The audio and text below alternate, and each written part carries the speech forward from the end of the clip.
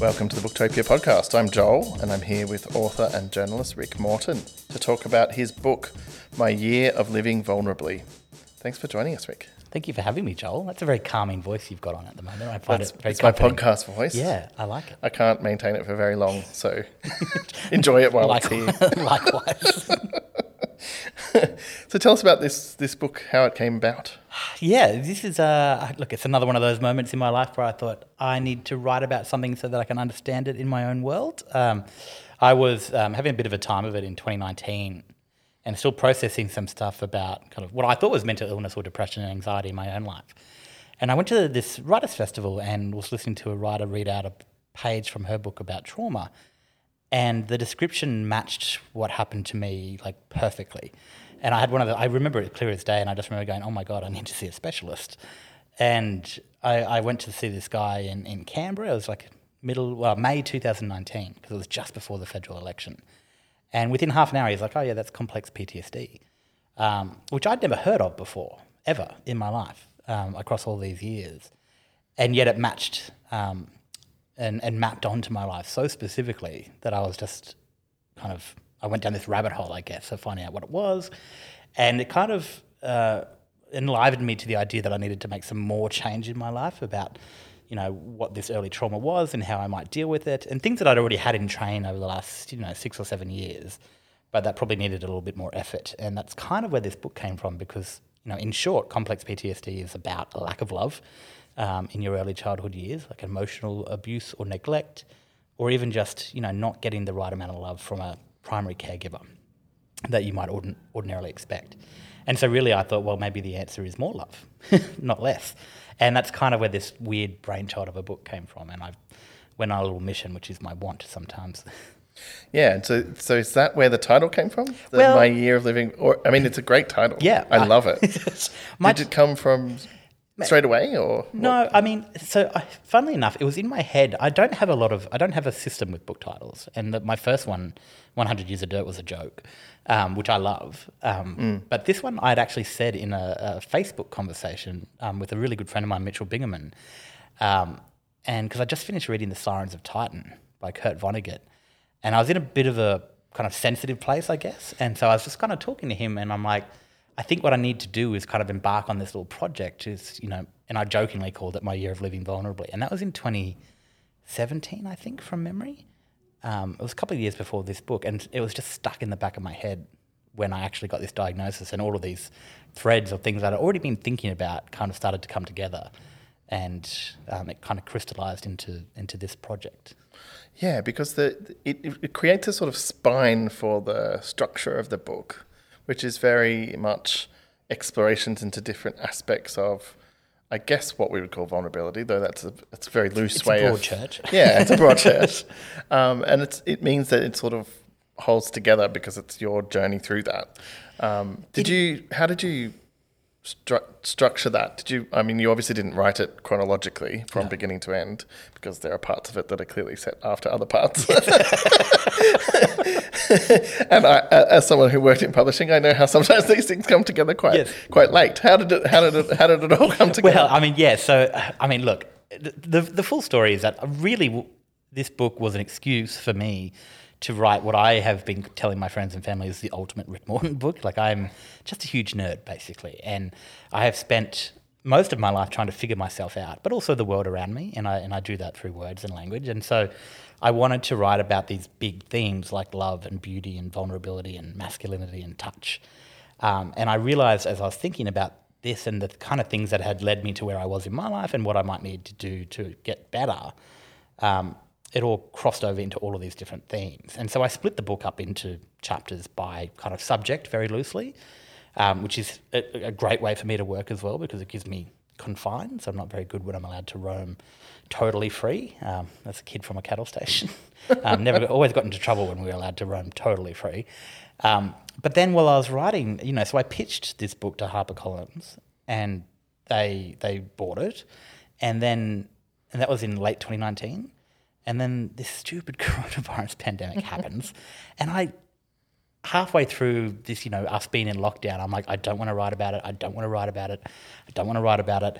And then I'm like, I have to write about it. Not throughout the entire book, but there's a whole chapter on touch. It's so clearly related. Yes, there's a whole chapter on touch, which I'd pitched before we ever knew this thing existed.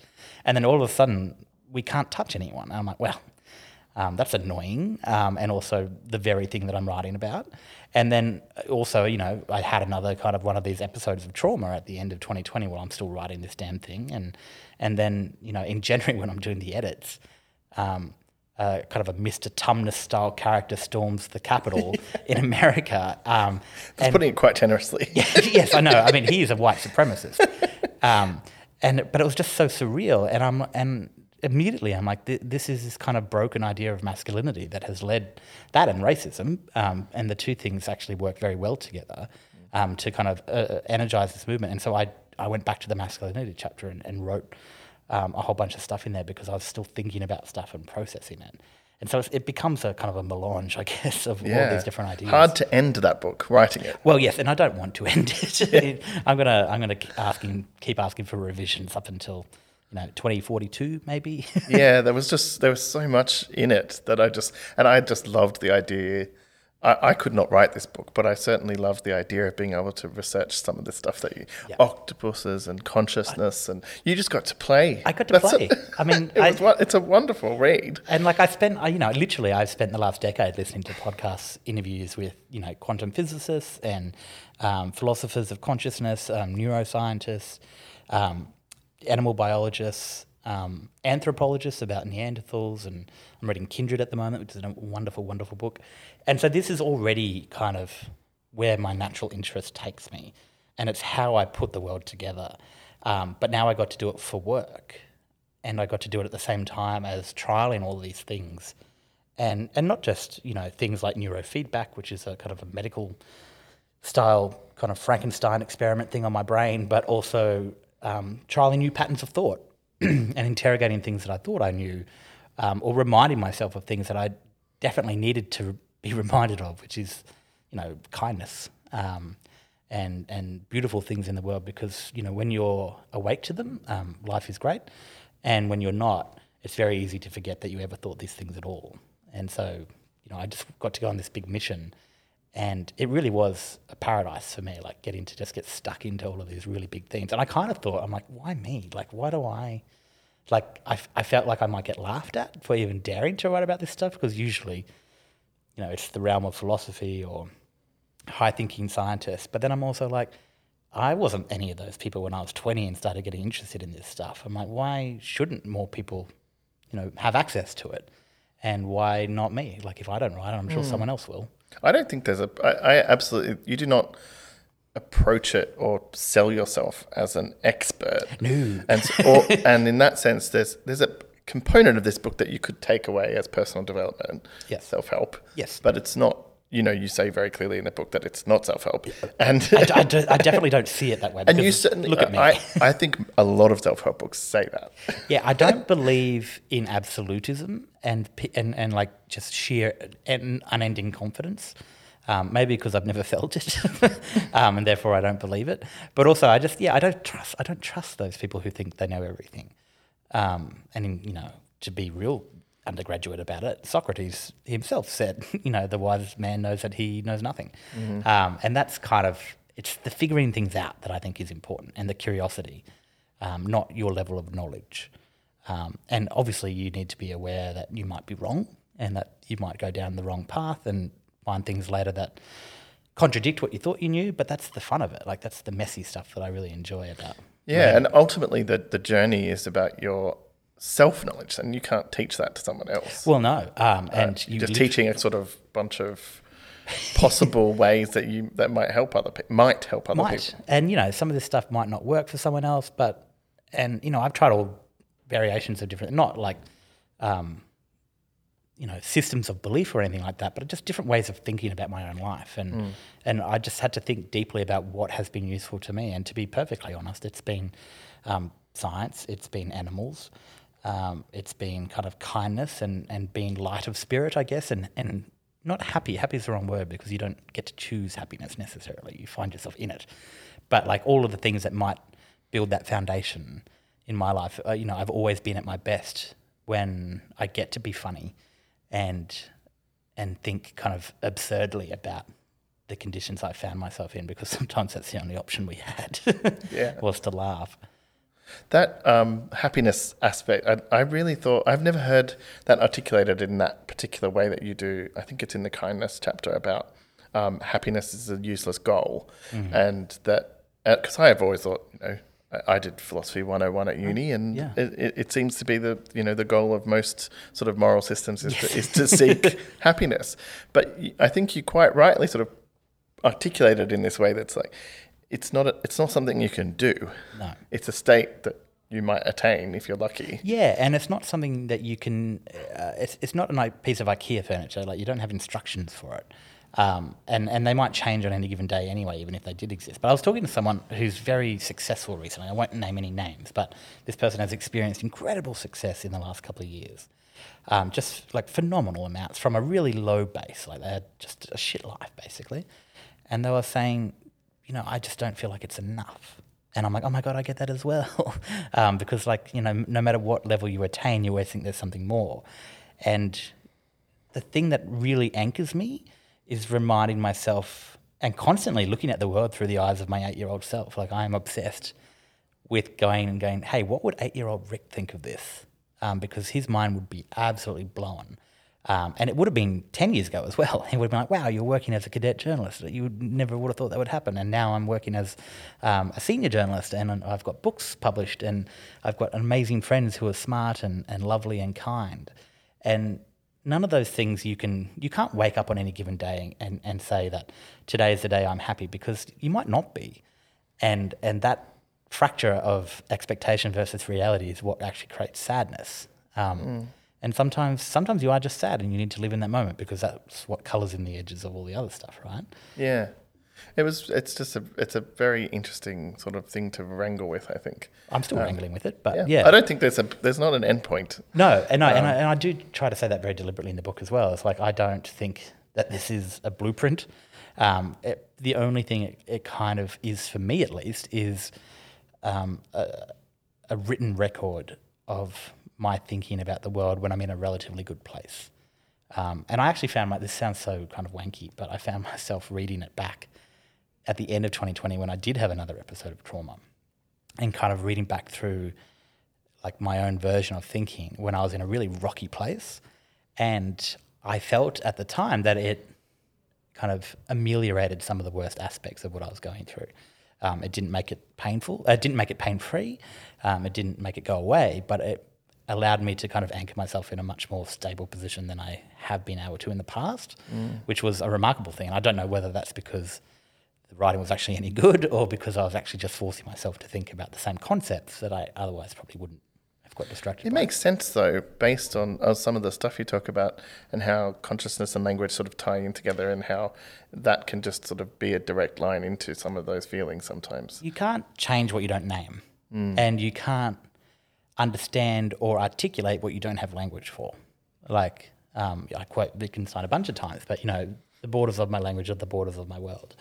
And I'm not saying that if you think happy thoughts or say nice things in your head, then depression goes away or you get rid of complex trauma. You don't. But in any given moment, there are kind of scales of the damage that your mind can do to you. And because the mind is your entire reality. I've been saying this heaps recently. I told you when I got here that I can't speak properly today. But I've been, unless you've had open, cranial surgery, your brain has never seen the outside world, and yet it tells you literally everything about what that world looks like. The colour, the smell, the feel, the fact that I'm here now talking to you. You haven't seen me at all. It's just electrical signals. And so that when you realise that lump of flesh, which weighs about 3 kilograms, is doing all of that, then you must understand, and you must, I think, realise that it actually does have the power, if you put words into it, that reframe the way you're thinking, or to articulate, happiness or kindness, or just be kind to other people. Then that has a material effect on the processing that's happening behind the scenes. Yeah, and that behind the scenes process, one of the parts I really love the most, and maybe it is a bit undergrad of me to love it, and you sort of give a proviso of it at the beginning of the consciousness part about... That's my favourite chapter, by the way. Really? So, yeah. I loved it. I've been talking about that chapter since I read it to everyone. I'm like, oh God, maybe people are going to think it's silly or No, I too loved dense, it. but I'm like, I don't know what other people like, Well, but exactly. I loved it. So okay, that's good. But especially the sort of this idea, which I've read elsewhere, but you articulate it very well in a very short Yes, I haven't done any new research on No, consciousness. but you pull out a lot of interesting things together about how sort of disconnected our consciousness is with, what we actually do. And our control over our mind is to some extent, and what we do is somewhat illusory, and how, particularly when it comes to mental health, that the way those two things interact can be quite destructive if you think that you can just control your own mind. And people, people who haven't experienced any mental health issues or just lack empathy will say to people, we'll just get over it or stop worrying. It's the classic one. It's quite crazy. And I didn't put it in this book because it's been quoted everywhere a million times, but it is one of the most fascinating things in the world. And I can't remember all the details. It was in the 60s or something like that. But this man, a very normal man in America, got a gun and he went to a clock tower at a university and he just started killing people. And he didn't know what was wrong with him, but he had a hunch. He said, there's something wrong with my brain. And he actually left a note because he was shot dead by the police. And he actually left a note going, please cut open my skull and find out what was wrong with me. And so they did. And he had a massive tumour growing that was pressing on the part of the brain that kind of changes the way that you act or your responses to normal inputs. And so this just absolutely normal human being, he had a lovely wife and kids, I think, from memory, loved his family, he was a hard worker, just snapped because of this tumour. And so to me, that blows my mind, right? Because I'm like, it does all kinds of crazy things for free will. We already know that free will is basically an illusion anyway, and it's not just a undergrad philosophical argument. That's what scientists actually think. Because of determinism and the way that our particles... It's just exhausting to live in the world if you think that way. Well, it is, and that's why it's so we all just pretend it's not exactly, and it's not worth dwelling on that particular notion, except, in my case, when it came to therapy, I realised that giving my trauma a narrative and putting it in words what had happened to me was so useful in identifying the problem, and then getting some initial early therapy to at least kind of understand the parameters of it, I guess. But at a certain point, I ran up against, as I say in the book, my own subconscious, because particularly with trauma, it wasn't the fact that I didn't know what had happened that was doing all the damage. It was the fact that my brain knew perfectly well what had happened, and it had prepared specifically at the age of 7 for this to happen again and again and again, and it was expecting it, and that's why it was going haywire. And so at that point, at the point of automation in the brain, it's not actually useful anymore to describe the problem. You need to just actually fix it, and that goes well beyond language, unfortunately. And the therapy, what was it? Neurofeedback, yes. I loved that bit. I don't know how... Because of COVID-19, I couldn't finish it, which is very annoying. But the only reason I did it was because I was talking to a trauma specialist for a story I was working on. He works with Headspace. He's like the head trauma guy. And he was saying neurofeedback's the only thing that works on developmental trauma, precisely because of that reason, because it gets to the mechanics of the brain that we don't control, because they're all happening in the background, and because it tries to rewire the brain without you being aware of what's going on. That's why it's so effective. And so I went on this kind of magical mystery tour, I guess, of neurofeedback, it's such a bizarre experience. Can you describe a little bit for people what you actually do? Yes. So you go for a big session to start off with, where they put all these electrodes on your skull. So they put like a whole bunch kind of in between my hair follicles, at the back on my double crown, and then they put these two big sensors. There's a lot of gel involved, which is why I had to stop during COVID. And they kind of rub the gel on your earlobes, and they put more sensors there.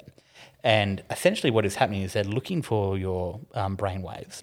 And there's 4 in particular, but there's all different types of ways they interact.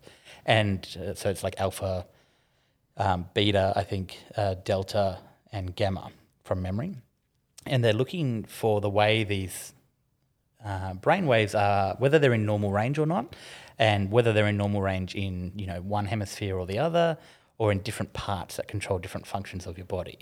And so what they do is they take a baseline reading and they do a whole kind of intake questionnaire about what you're like in your day-to-day life, almost like a therapist session to get the background. And then they take you in for the actual sessions where they try to rewire you. And so they hook you up all over again. And in the first instance, I played Pac-Man. And the thing that was most interesting to me is that the therapist says, you think you're going to be able to control the Pac-Man, but you can't. And I'm like, but who else is in the room? I'm like, as far as I can see, it's just me. And they're like, your brain has to do the work. Like, you can't make it do anything. So what happens is Pac-Man's on the screen, you're watching a screen, you're all hooked up, and you want to make Pac-Man move and gobble up all the lollies or whatever it is that he's eating. And if your brain waves are not within the normal range, you get penalised. And that's when he stops and he freezes and the screen goes black. And so I'm trying to, it's so discombobulated to explain it even. What is happening is that your brain, without you being present consciously, understands intuitively that it wants to get rewarded, and it works out very quickly that the way to do that, the way to not get the black screen and the beeping noise, is to keep the Pac-Man going.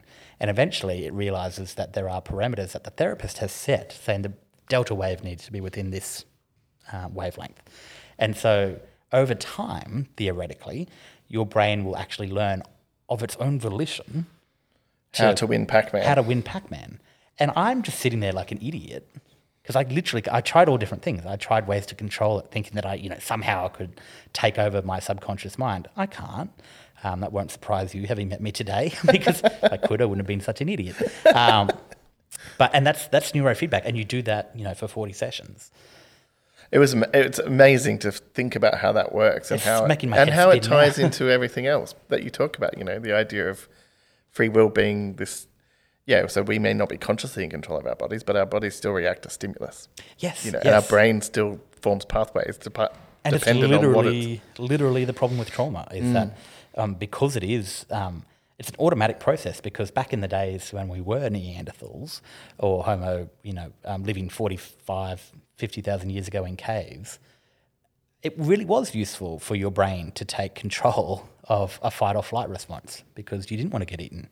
And you needed to be hypervigilant about, getting stabbed by a woolly mammoth tusk or falling down a ravine while you're hunting.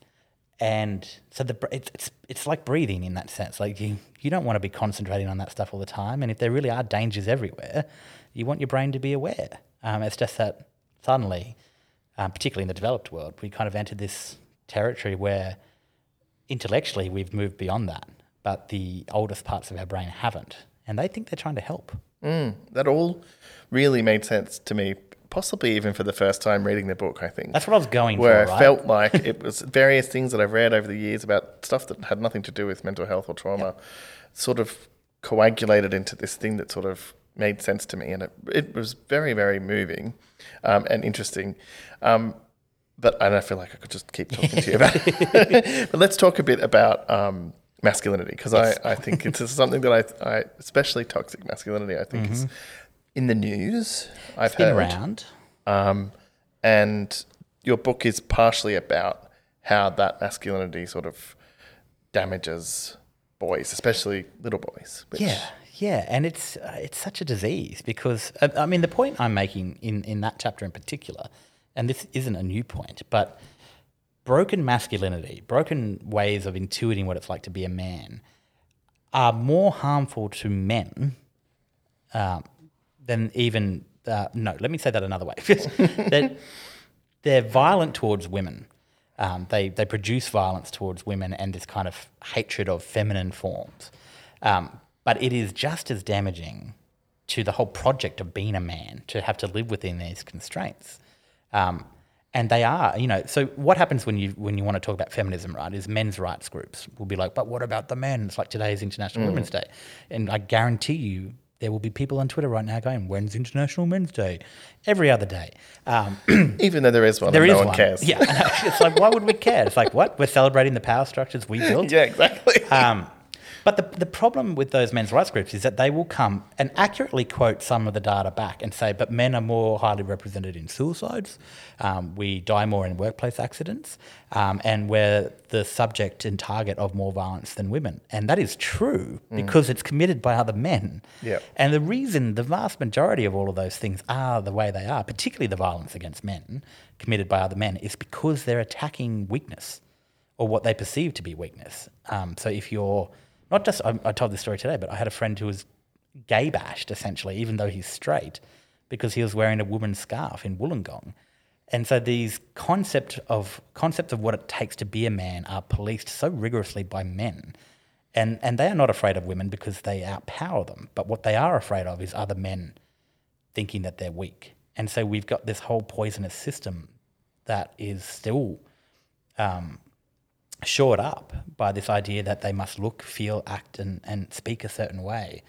When really what my experience with men of all sexualities and you know, kind of interests and curiosities has been is that they just want to be loved.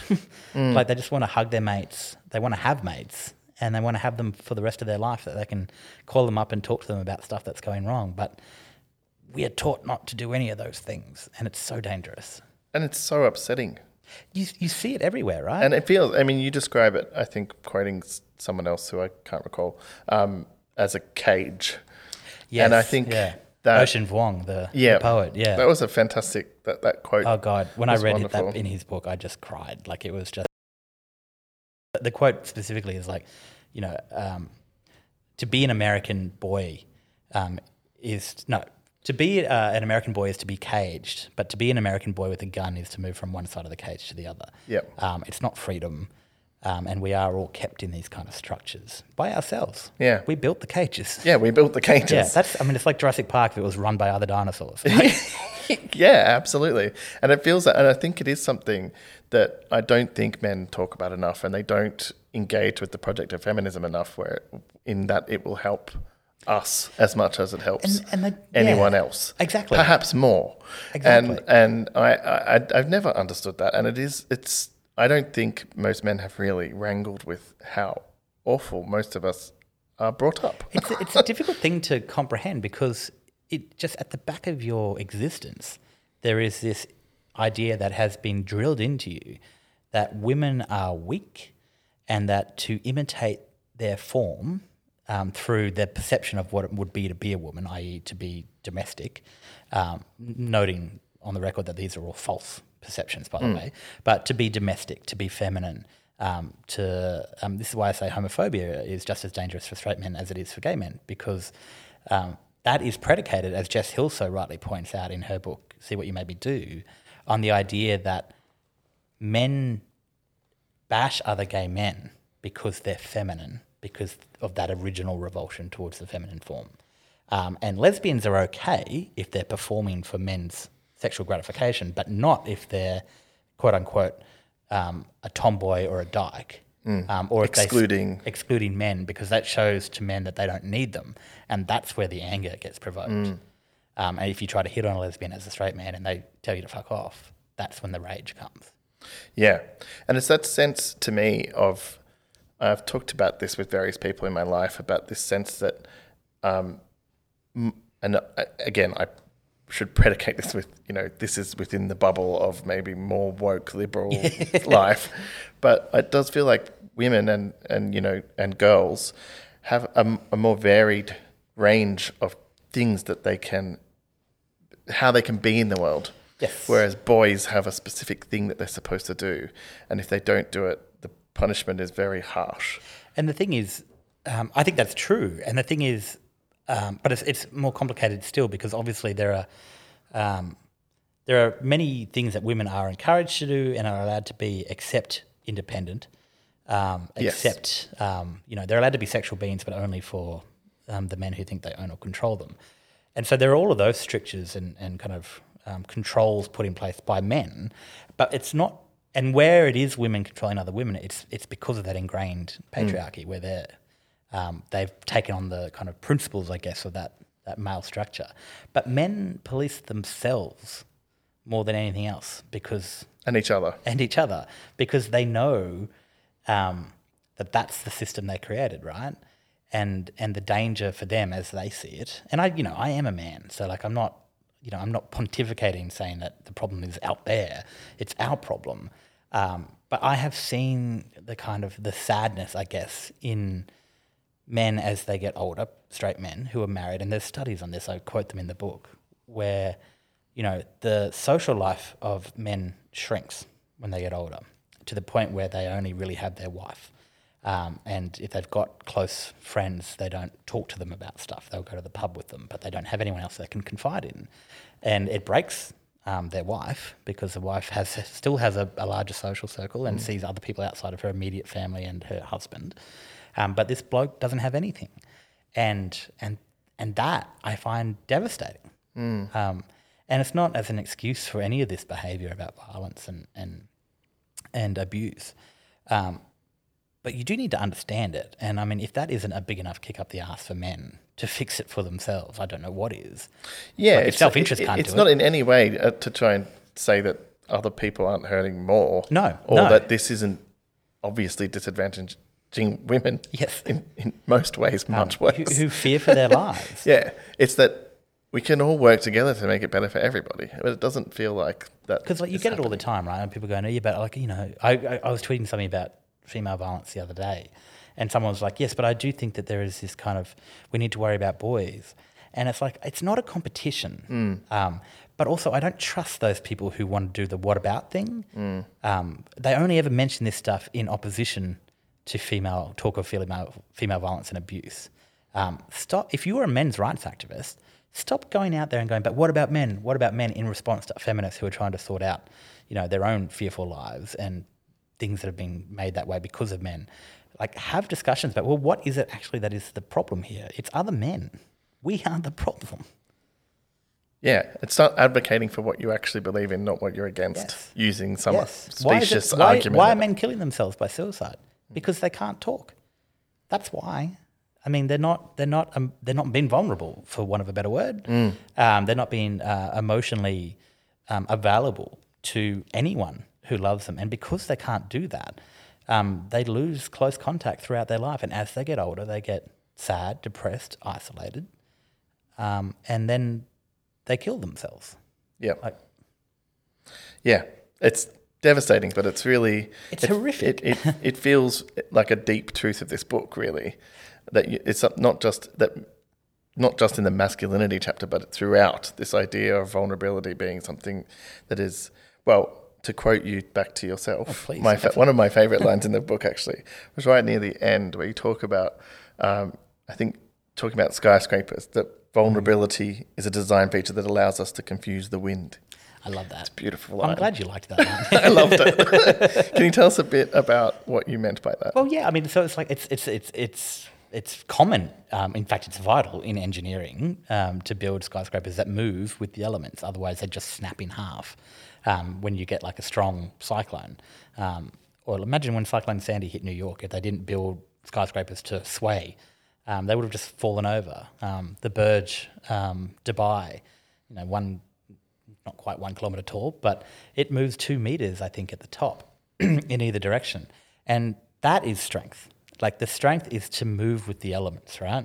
And I mean, I'm talking now in your kind of personal life. Vulnerability is not about running away from problems or scary things. It's about standing there and accepting the borders of what those problems look like and then confusing the wind. It's about remaining present, I think, and open, because I'm trying to think of the best way to say this. I mean, I've had anxiety my whole life, right? And always in hindsight, I realised that the thing I was anxious about wasn't scary at all. Some things are genuinely scary, but it's usually not the things I have anxiety about. And we have anxiety about being vulnerable because, evolutionarily speaking, you turn over and you show your belly to the world and someone can come along with a big sharp claw and cut you open and disembowel you. Not ideal, not great for a Monday. We don't want that. But it works emotionally as well. In fact, there's a part of the brain called the anterior insula, which regulates disgust.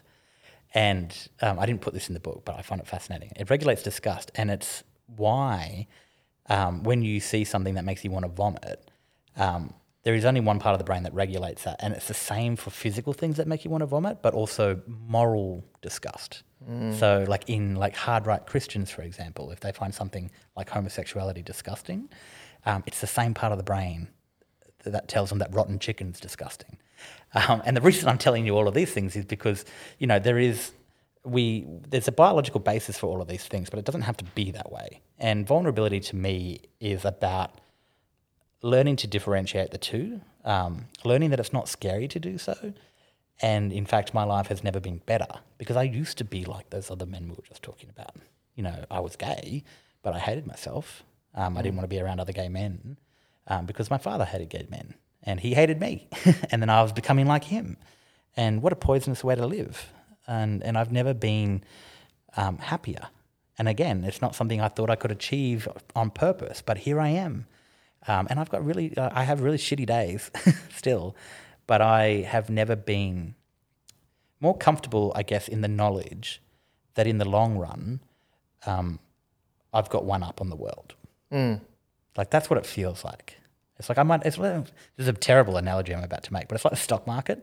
Like if you're going to invest for the 10-year, 20-year horizon, because if you put your money in and then take it out after a week, you're almost certain to lose it.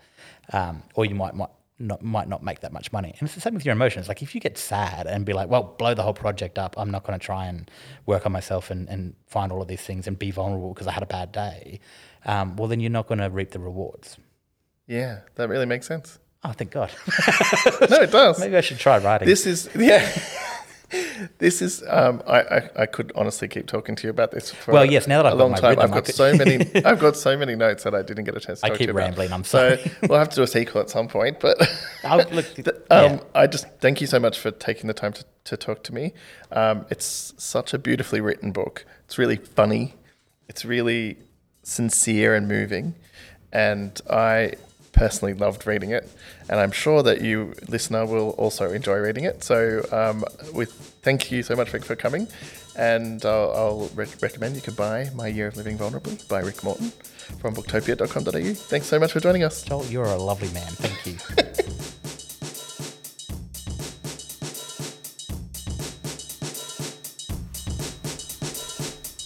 Thank you for listening to the Booktopia podcast channel. Don't forget, you can subscribe to us on SoundCloud and iTunes for free and get access to hundreds of author discussions, book analysis pieces, and more. Or, if your eyes need a workout, head to Booktopia TV on YouTube. Don't forget, for all books featured in this podcast and for access to a whole bunch of other fun content on our blog, head to Booktopia, Australia's local bookstore, at booktopia.com.au.